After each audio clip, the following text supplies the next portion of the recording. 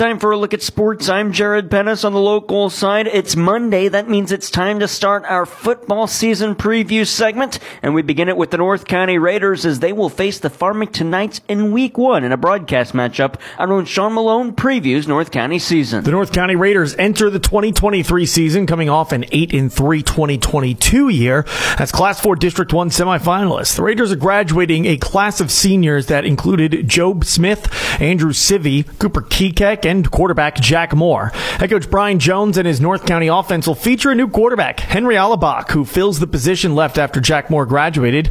Coach Jones says Alabach has worked hard this offseason to earn the starting QB job. Everybody had kind of expected Henry to be the heir apparent, and he had a great offseason, great offseason in the weight room. And then Henry's a football first guy. He takes football seriously, and it's something he's really passionate about. And if it wasn't raining or there wasn't snow on the field, he and a group of his friends were out there running plays on their own just about every day during the off season. And coming into the preseason, you can really tell that those guys spent a lot of time running plays and getting reps and developing their game. I think people are going to be really surprised at what he's able to bring to our offense. After key contributors graduated in the spring, where does the depth stand this year compared to last year? Here's Coach Jones. For the past couple of years, we've been really thin on the offensive and defensive lines, and that might be one of our biggest skill groups this year is our offensive and defensive linemen. And we're really thin at our linebacker position right now. We don't have a lot of linebackers, so it's kind of strange how depth at certain positions kind of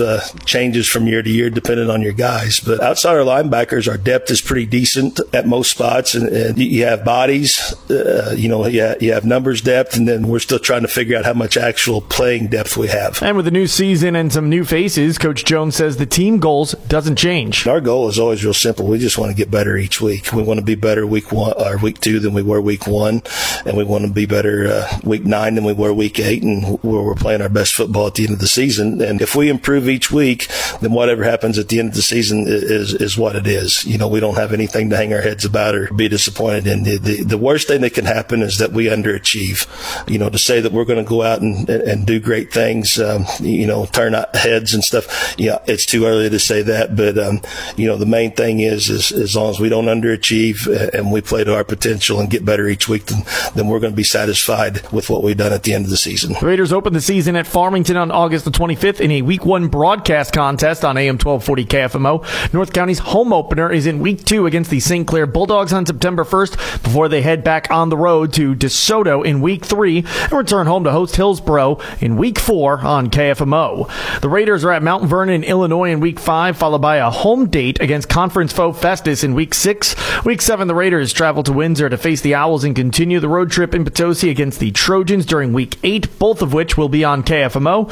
North County wraps up the regular season on a Thursday night at Raider Field in Week 9 against Sullivan. Reporting for KFMO Sports, I'm Sean Malone. Sean, thanks again. Week 1 is a broadcast game, North County at Farmington from Farmington High School. Coverage on KFMO begins with pregame at 6:30, kickoff at 7 o'clock. That is Friday, August 25th.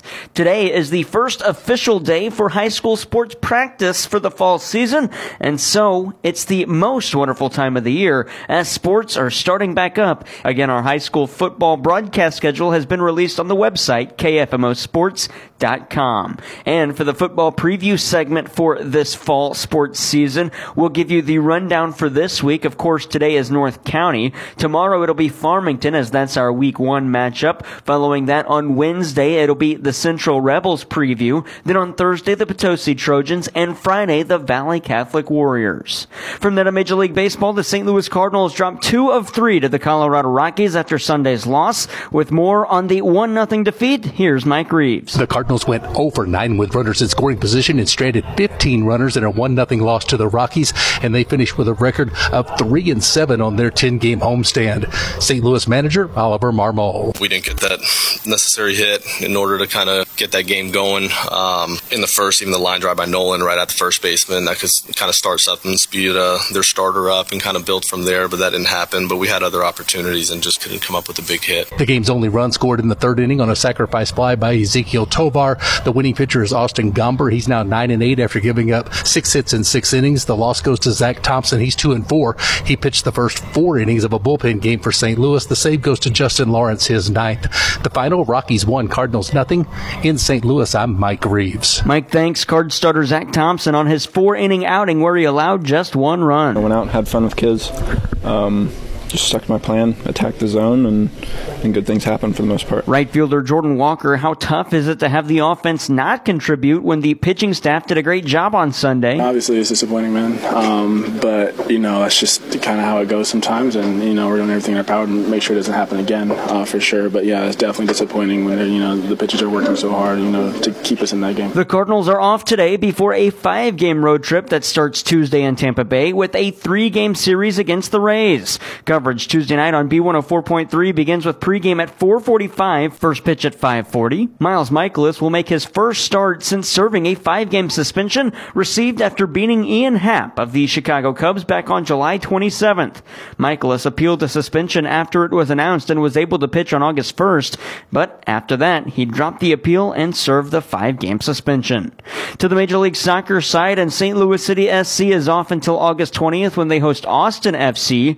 Currently happening in the MLS landscape, it's the Leagues Cup, and last night, Lionel Messi put Inter Miami on his back, scoring 2 goals in their match against Dallas FC, the second of which coming in the 85th minute on a free kick. Highlight courtesy of the MLS on Apple TV.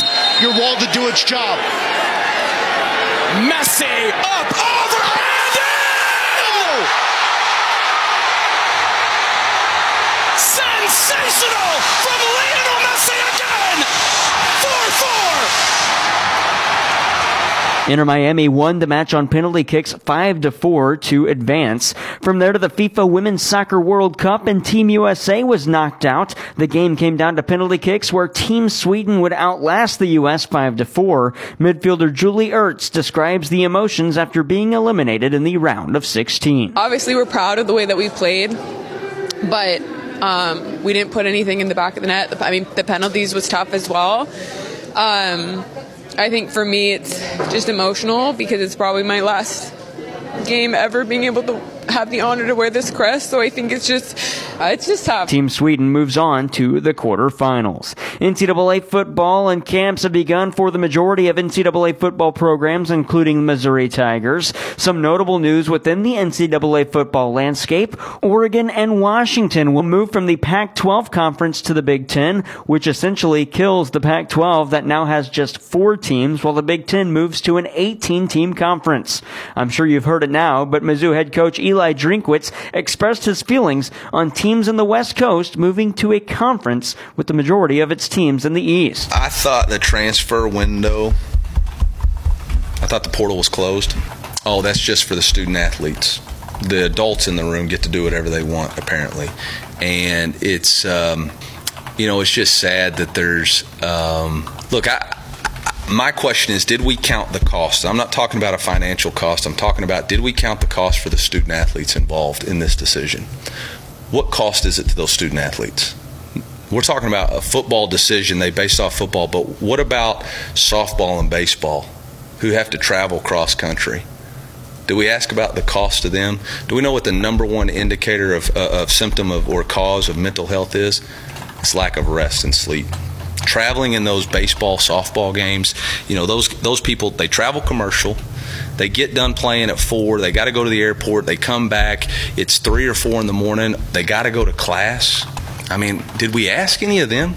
Are we going to look back? I don't worry at all about the game. The game is going to be strong. Football is going to be fine. We'll all figure it out.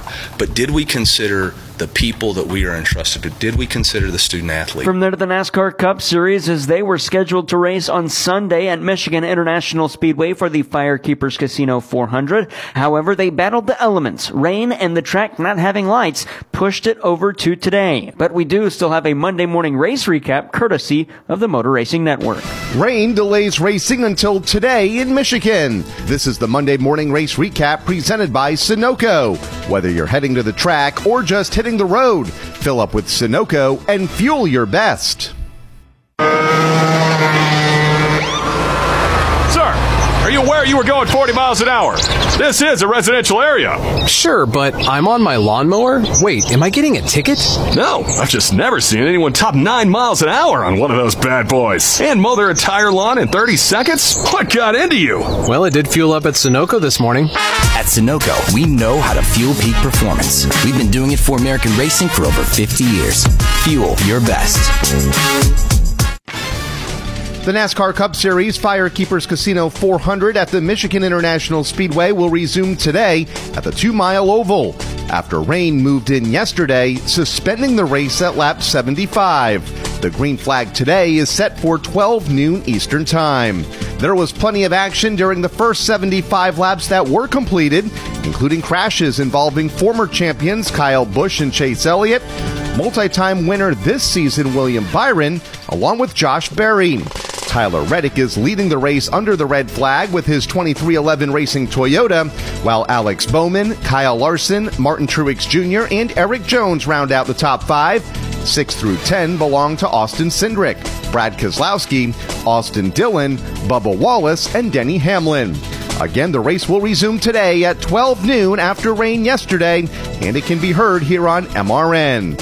Once today's race is completed, the NASCAR Cup Series will head to the Indianapolis Motor Speedway Road Course for this Sunday's Verizon 200. That's the Monday Morning Race Recap presented by Sunoco. I'm Kyle Rickey on the Motor Racing Network.